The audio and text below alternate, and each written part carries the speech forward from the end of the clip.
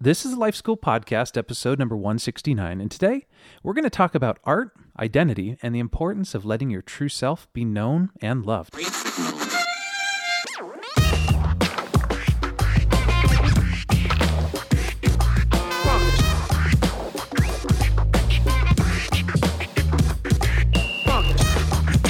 Welcome to the Life School Podcast, where each week you'll learn how to live with greater intentionality and an integrated faith that naturally fits into every area of life. This is the stuff that your parents, teachers, and pastors forgot to tell you. I'm Heath Hollinsby, here with your host, Caesar Kalinowski. Oh man, I am loving summer. It is stunning. Here we are. We're just about to the longest day of the year. What's that called? The vernal equinox? Is that what it is? Oh, is it this? Or is that a it Chevy? summer solstice? No. I don't know. I don't know. That's a type of Chevy, like It's suburban. a Chevy Equinox. Yeah. We were just talking about how beautiful this time of year is. All the flowers are out now. Walking through your neighborhood is like Everything. Alice in But everything Wonderland. is here. Everything right now is. But it's also, I like the long day. Yeah.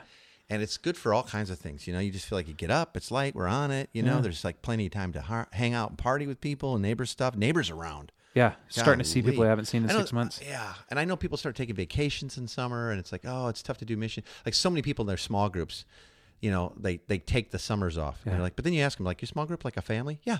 How do you take the summer off? Maybe like me telling my kids, you know, like, yeah, see you come August, you know, or see you It's in the terrible. fall. Yeah. Yeah. So old Ma Hollinsby just moved here to the Northwest, Yeah. and she's blown away by how light it stays in the summer here. Which is- Already. Yeah, it's already. I mean, it's 9 at night, and you still can kind of go Yeah, outside without beautiful. flashlights. Soon it'll be even later. Well, so listen, this is episode 169. That's going to be the magic number for you, brother, because Launched this is my crazy. career. So you wrote a book. What the heck? I know, man. I just got bored, and I was like, I feel bored because you got nothing going on with those 4 kids and your 10 jobs and everything else. So Yeah. tell us a little bit about where this all came from and you know and the passion behind it, because I know from having written several books, Sure. it's a lot of work, man. It's a lot like of you work. shouldn't write books unless you have to. Yeah. So this, so my passion comes from the book's called The Holistic Artist, and it's an exploration into art and identity.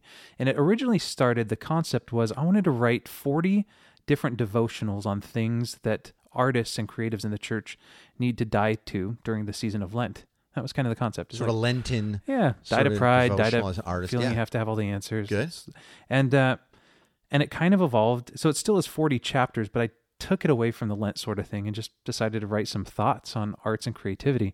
By the way, too, I don't know if all of our listeners know that you're a musician Yeah. and a songwriter and even work at a church as a worship leader and coordinator and all that stuff. And you've been involved in music and music production and that stuff forever. Since I did 1 year of college and dropped out and started touring nationally and decided I'm going to do music for a And living. we have that in common. We both are Yeah. super involved in music and love music, and we go see lots of concerts and all that. So, but anyway, go ahead. Yeah, and so it all started really the identity of a kind of a missional creative came from an invite to move to the Northwest to work with a network of churches here that decided we want to figure out what it looks like to really engage artists in the city. How do we speak a clear language to them? How do we look at the redemptive side of art in our culture? Because Tacoma is being called the Portland 2.0. They're saying the arts community here is exploding. Yeah. And we are a very arts-driven town. I mean, beautiful angles. There's so many And the good cool news things. is, in many ways, the church is right at the center of that. Yeah, Like exactly. it used to always be.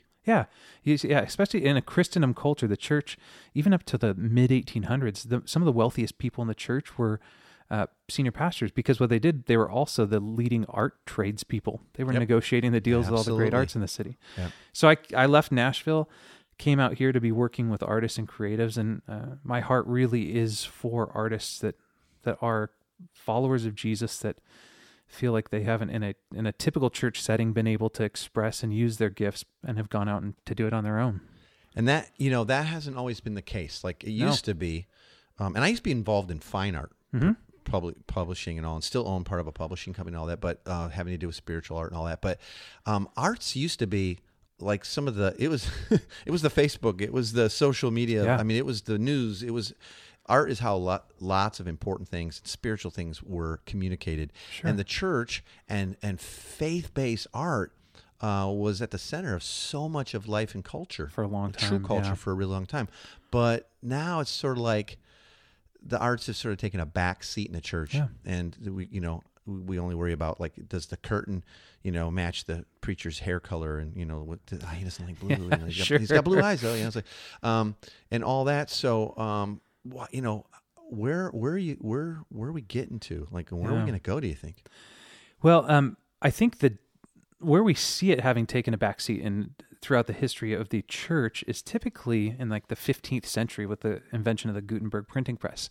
So up until that time, you had artists that were creating stained glass, and they were doing dramas, and there was passion plays, and there was the hymns were being rewritten to famous bar songs, so they were memorable to people. There were liturgical colors and flags that hung out side of the cathedrals. I know you are a big fan of the flag ministry. Liturgical. No, but they would tell people the story of like, hey, we're coming up on ordinary time. We're coming up on Christmas, and Advent looks like this. Right. What happened in 1440 was the Gutenberg printing press, where now everyone has the ability to have a book. So you've got senior pastors that have Bibles, but you have an illiterate culture that doesn't know how to read. And so everything becomes about the Word of God. The printed Word. Yeah, the printed Not Word. Not the Word, capital W, living Word, Jesus himself. No, as it much becomes as about the text-based. Yeah, so it's almost like Oprah, right? Everybody gets a Bible, and now you're supposed to go study it, except no one knows how to read. And so the arts get pushed outside of the church or to the corners. The pulpit gets moved right to the center of the stage, and everything becomes so text-based about the words that the artists... How sad that the Word, the living Word, was so much more beautiful and diverse and present. Yeah. Before, all of a sudden, we cut down trees, printed ink upon the pages that we made from that pulp, and now we're telling people, now you have it. But we had it, but now we've lost it. But, That's terrible. And please don't hear Heath saying or myself saying like, oh, what? You don't like your Bibles? Or or the Bible's the problem? Not at all. It's just that culturally, I think what Heath's helping us understand is that things did shift when all of a sudden we started putting the Word, instead of living and active in language, i.e. the arts, that everybody can understand and feel and viscerally reproduce and all that, into the hands of the fewer who were literate and could read. And now they're the only ones who get to interpret it and all that. It wasn't necessarily an upgrade for us. No, the world, not at all. And when you ask about where I think art's going, is I think there has to be a differentiation between communal art and self, like kind of loathing art. So self-expression is very different than art, and that art was always designed to benefit a community. And a lot of what we're seeing that we're calling art is actually just self-expressionism just being vomited. So pull that apart a little bit. Yeah. So you have the arts that are to benefit a community, to mature a community, to share ideas, to proclaim, to adjust, right? To call back, all that. Completely. And then what you have now, a lot of people, it's just like, well, I got this feeling I have to get out. I want people to understand my heart and my... And then I want to be lauded for it and made famous and wealthy for it. Totally. Like you get to, just take a dump on that page and call it art. You get to. Yeah, but that's not art. But it's not necessarily redemptive or culturally relevant or any of that. Yeah, no. So I think in the end result of self-expressionism is loneliness, and it's the opposite of community that we were designed to be in.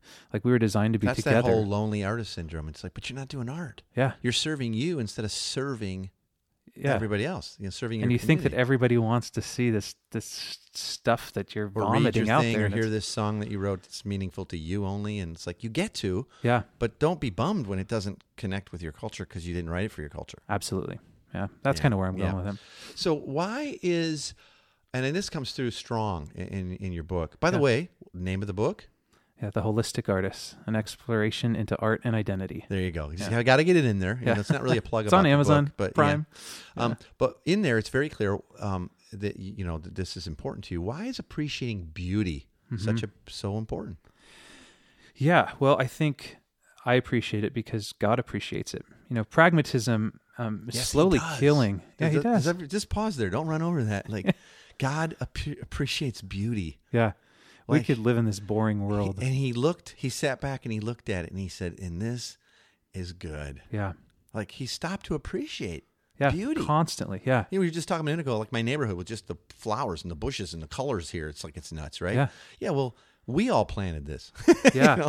Imagine when God planted it. Right. Anyway. Go ahead. Yeah. I think if there's anything that we could learn about God's character from just admiring this world that is around us, it's that it's creative and it's diverse and it's multifaceted, and that he is actually fascinated with the detail and beauty. Yeah. And you look at the people and the results of his handcrafted pleasure, and I don't know about you, but that just ruins me, because we could live in this world that is just black and white and grayscale. just enough grayscale to provide the very basics of existence. But we actually live in this massive detonation of beauty and awe and diversity. And you ever wonder why? Like, why is everything not just gray? And why do we not just like, oh, I'm stuffed, just ate a meal? Why texture and taste and flavor and spice? Yeah, all that stuff. And I think our world is God and his character and what he loves and what he finds pleasure in and all of it. Yeah, he's revealing himself to us through the aesthetics. And our world, I say even in the book, is just full of this useless beauty.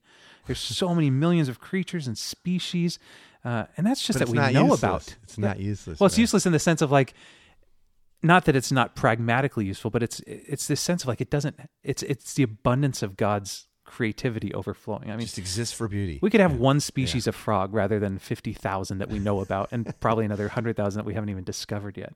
And so the reason that art is so important to me and appreciating beauty is so important to me is that I think that our ultimate meaning stems from the fact that he's invested and he's put into us the very essence of himself. And because we're image bearers, we get to bear this fascination and this wonder. Scripture, and express it. Absolutely. Yeah. Which is what good artists are doing. Isn't that amazing that we're not just observers, we're participants in it. Yeah. That was God's grand design. Like, here, I'm getting part of like, look at this. Now you're in charge. Now go and be fruitful and multiply. Yeah. It's amazing. And the thing that scares me is when I look at kind of the modern day capital C corporate church now, is that everything is so pragmatic. Everyone's stealing the same 4 or 5 songs. I mean, I see worship leaders from 50 churches put their set list online, and they're all pulling the same couple songs. Yeah. The graphics that we're using are bought from a stock image house in Southern California, and so the church of... And we're exporting it, by the way. I was just overseas not too long ago again, and it was like, whoa, that set list was from seriously 1992 at the church I used to be at. Like, that was same exactly, couple, 3 or 4 people writing all the music. And so we're commanded to go out and be in awe. Scripture tells us this in Matthew 6, when we look at the birds of the air, that they neither sow nor reap, but they gather into barns, and your heavenly Father feeds them. Are you not of more value than they? And going out into the field and admiring the lilies of the field. Consider the lilies. Yeah, consider the... and the Western way of looking at that is, this is how we cure anxiety. But an Eastern way of looking at it is actually a command of like, no, go out and take walks through your neighborhood and actually be in awe. Like, pick up a flower that is diverse in color and petals and let that overwhelm you. It's actually funny, a recent study made a breakthrough discovery that reveals that the existence of this friendly bacteria of probiotics... Friendly bacteria. Yeah, it's present in soil. So, which is actually will help increase the levels of serotonin in the brain, which the byproduct of that is the same result as antidepressants. So one of the leading chemicals in Xanax is actually coming from soil. So like... This is good news for me because very often as we walk around the neighborhood, I take my grandson with me, Patton, and he has to touch everything. He touches every plant. He touches the dirt. Yesterday we were working in the garden together, and he was having to touch and taste the worms. Yeah, and it all goes in his mouth, and maybe it's friendly bacteria. Yeah, like that's why he's mellow on my days off. Mellow. I'm gardening. Why? Because there's something that happens in me when I'm actually participating in that creation. So, all right. So, another of the concepts that you address in your book is the idea of dividing the sacred and the secular, like that's happening. Yep. And isn't everything sacred? Like, what do you get? What do you dig out there in the book? I tend to be of the mindset that everything is sacred, and I live in a world and have been influenced theologically by people that go, no, you got to turn on Christian radio. You got to be uplifted by the songs, and you're not listening to secular radio, right? Or you're not going to see a secular movie. And I don't say, I know we have a lot of listeners where that's the case, or that's the way they were raised. Yeah.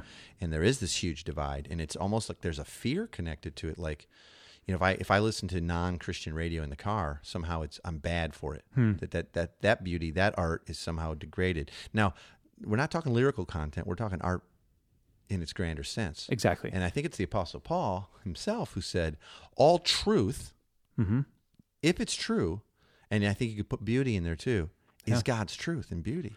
Absolutely. And if it's true and beautiful, then it's the source is God. Absolutely. And you can find that, and you can honor that and worship that and be awed by that. Well, and one of the things that Paul does so well is when he goes to Mars Hill, is he's actually arguing about the unknown gods. Like, Paul understands culture. He knew the writers of the day, not just the Christian writers. He didn't substitute. Up on the Areopagus. Yeah. No, he was very well versed in local art. One of the things that Nancy Pearcey has in her book, Total Truth, she says that the biblical message isn't just about like this isolated part of life that's called religion or church life, but it's all of life. And that the scope, like the narrative of creation, fall, redemption, they're cosmic, describing that way should shape the nature of all created reality. We don't need to fragment between our faith and the rest of the life. Yeah. And so, true, man. Yeah, that's what I'm seeing. That's pretty big, though. That's pretty big. Yeah. So I think it does include all of life. I think that's when you start separating, it's like where do you start drawing those boxes, and who are we to think that we have the right to draw those boxes? What would you say to like a listener who's maybe newer to the faith, or they just know, like, I'm not super mature in all that. So right now, sort of some walls up, or a little bit of a few guardrails, so to speak, from culture. Sure. I have thought is helping me, to be conformed to Christ, or or to stop sinning or whatever. So for me, I just don't participate in most of that stuff. Isn't that being conformed to the world and all that? And what do you say to that? That's an honest search for righteousness. Well, I think that we're called to be in the world, but not of it. And so how do we enter into the world? By pursuing Christ. A lot of the stuff that we tend to divide and fragment out of our lives just really conforms us into better moralists than anything. It doesn't really push us necessarily to Jesus. I trust in the walls that I've built. Exactly. Versus I trust in Christ and His Spirit now in me. Absolutely. And because we're the salt of the earth, we're the preserving agents of this world that's deteriorating. We're the redemptive voice that gets to enter into the restoration of all things and herald this new kingdom about a good and right and just Savior who's coming. I say, if it's helpful for a season to step back and kind of, maybe not watch HBO, whatever it is that might be your knack, go ahead and do that. But ultimately make sure that you're pursuing Christ and that you're not trusting in the walls that you've built up for yourself to make you feel superior. Yeah, moralistically. Something that I was mentored in as a young Christian and a young parent was, you can either abstain from everything and fear it all and trust in your own walls and all that, or you can engage those things in community with others and with your kids, and you can say, so now what are we seeing here that is like what God's like, or what are we seeing here that's really maybe anti what God's about? Yeah. Right? Absolutely. And we can actually decide, like, we can use that, use art, use culture, use, media, all that, to fuel the conversation where we get to be the salt and light. Yeah. Or we can leave the salt on the beach and it'll never make it over, the lights in a box kind of thing. It'll never make it into the culture. Exactly. That can't be the way. Well, and that's what, when I look at a bunch of Christians that will gather together and say, hey, we don't participate in this, or we don't do this, or we only listen to this, or we only read this. I go, you guys are just barns of salt. You're not being scattered to the earth that we're called to be, and you're not even actually being in the world. Right, a barn of salt, or it's on the beach still, never applied to the food, or rubbed into the meat, or whatever. It brings doing its job. Does no preservation. Does no. Yeah, that's right. Yeah, that's kind of okay. So another interesting thing that you hint at, and I think pretty strongly in your book, is the prophetic nature of artists themselves.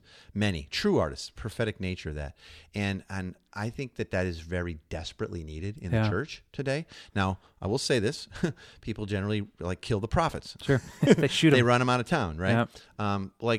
Talk about that a little bit. Expound on that for us. Yeah. So kind of what's underlining the heart of my writing, and the thing that keeps me driving to want to produce and create content for artists that feel that they don't have a place in the church, is just this concept that the life of an artist being a prophetic is obviously and oftentimes a lonely life. Like you said, people aren't running the pastors out of town. The shepherds are always safe to stay in the hills. It's the prophets that are being shot at, like a Western movie on the way out.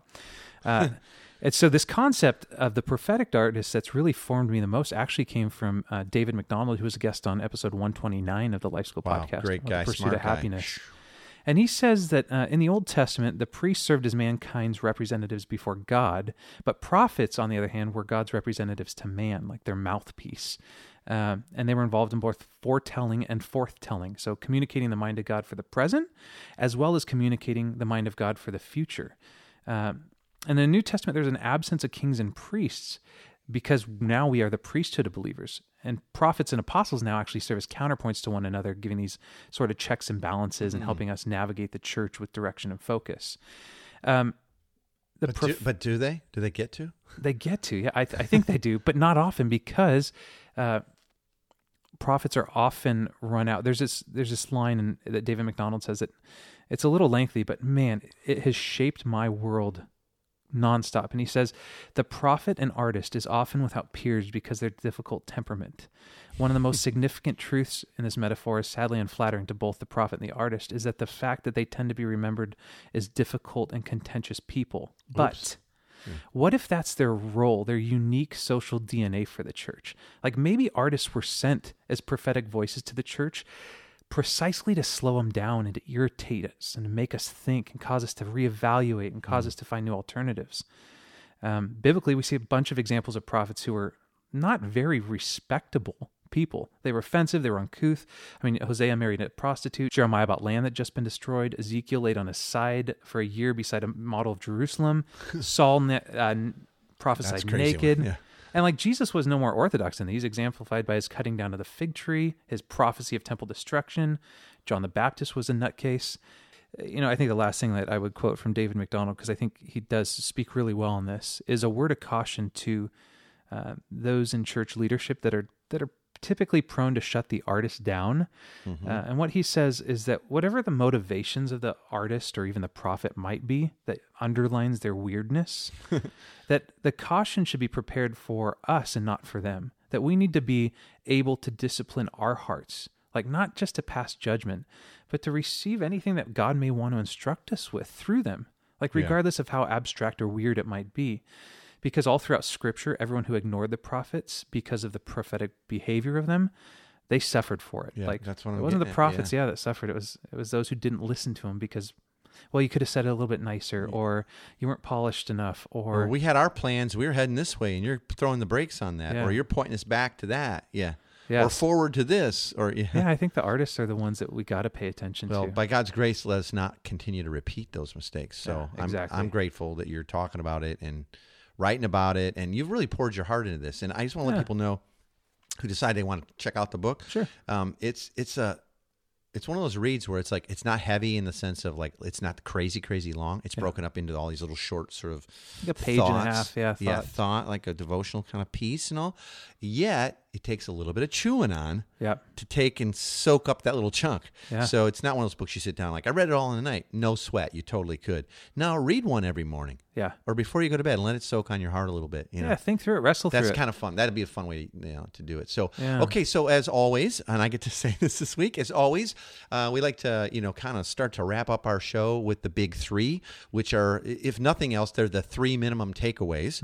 And we kind of tend to follow head, heart, hands, meaning something that like, don't miss this, know this, believe this. And then here's some ideas on how to get started, maybe changing this. So, and by the way, every week we give you the big three so you don't have to try to write them all down, or if you're at the gym or whatever. So you can get this big three, as always, by going to 123lifeschool.com and then add forward / episode 169. Again, that's 123lifeschool.com / episode 169. And we'll send them right out to you along with a bunch of other goodies and links to videos and stuff and freebies and all that. So it's so weird hearing you do this. I mean, it's 69 episodes. This I was kind of lumpy. I'm not as good at this as you. All right, so the big three, again, the head, heart, hands. The head side, I would say, stop dividing the world into a sacred, secular dichotomy. I believe that as Christians, we get to affirm Christ's lordship over all of life. God created one world, and he called it blessed, and then he stopped and took a look back, and he was just pleased with it. Even 1 Timothy 4:4-5 says that everything created by God is good, and nothing is to be rejected if it's received with thanksgiving, for it's made holy by the word of God and by prayer. And so, number one, stop dividing the world into sacred and secular. Good. Number two, the heart side. You are fully known and loved exactly as you are, so you can let your redemption show. And we get to live into this. Caesar, you say this a lot, like let your redemption show. And it's spot on. God doesn't just love a future version of who you are, but he loves us as we are right here, right now. And really good people only need a nominal savior. So we get to be free to be who we truly are with our flaws and all, and Christ appears more beautiful as the savior. Yeah, I don't need a nominal savior. No. I got a lot of redemption needing to go on. I need a full-blown savior. Yeah, so full-blown savior. Good reminder. And isn't that good news? Absolutely. Okay, third one. Third one is the hand side of this is to practice seeing the entirety of our lives as God sees it. So the word holy is the root word for which we get our word whole or wholeness. So either God is the creator of the whole man and the universe and reality and existence, or he's God of none of it. Even more specific, either Christ has redeemed the whole man, including sin, or he's redeemed nothing of us. And so either our lives are under the lordship of Jesus or no part can be. So, that's so big. I back that up. People hear that again. Yeah. That alone's worth downloading the Big Three, because that is so powerful. It's either all been finished, it's all finished at the cross, or it's not. Yeah. Right? And we don't get to pick and choose, and like, what are the parts I'm still working on, and how does God see it? And he's faithful and just to see us through the end. Like, our sanctification is his work, not ours. Awesome. Well, that is awesome. And man, I hope our folks will go to that and get that. Again, you can go to 123lifeschool.com/episode 169, and we'll send you the notes for the Big Three along with a bunch of other goodies and stuff like that. Okay? Cool. And if you haven't yet joined the Facebook group, that is a fun group, good community. How do you do that? Yeah, you just go up to the search bar on Facebook, type in Life School Podcast. We'll approve you to the group, and you get to join in. Banter back and forth. We'll approve you. Yeah, it's just one of those Facebook things. You got to go like, can I go? And then it's like, yeah. We always say, yeah. Unless you're a knucklehead, and then we'll have to kick you back. Hey, so next far, week, no knuckleheads. Everybody's been great. Like, people are so cool. Jump in, the water's fine. Let's keep the conversation going. Yeah, next week. We're flipping the microphones back, but we're actually having a special guest with us too. But you'll be back on the host Another side of special things. guest. We're going to talk about the role that culture plays, specifically in light of the topic of marriage and singleness. Being redefined. Yeah, absolutely. So we've got an expert named Cutter Calloway, who's a PhD from Fuller down in Southern California. He is an expert. Yeah, so it'll be he has a new book coming out on it. We'll interview him on that topic, and I think that's sure to be a good one. Awesome. Hey, thanks for joining us again today. Thanks for letting me share a little bit about this book. Great. I'm excited too. Just so you know, Heath didn't say, let me talk about my book or anything. It's like, I was like, Heath, I'm reading his book. Like, you are super passionate about this. We have to talk about it on the show. So thank you, brother. Of course, man. I'm glad to do it. For more information, you can visit 123lifeschool.com/podcast.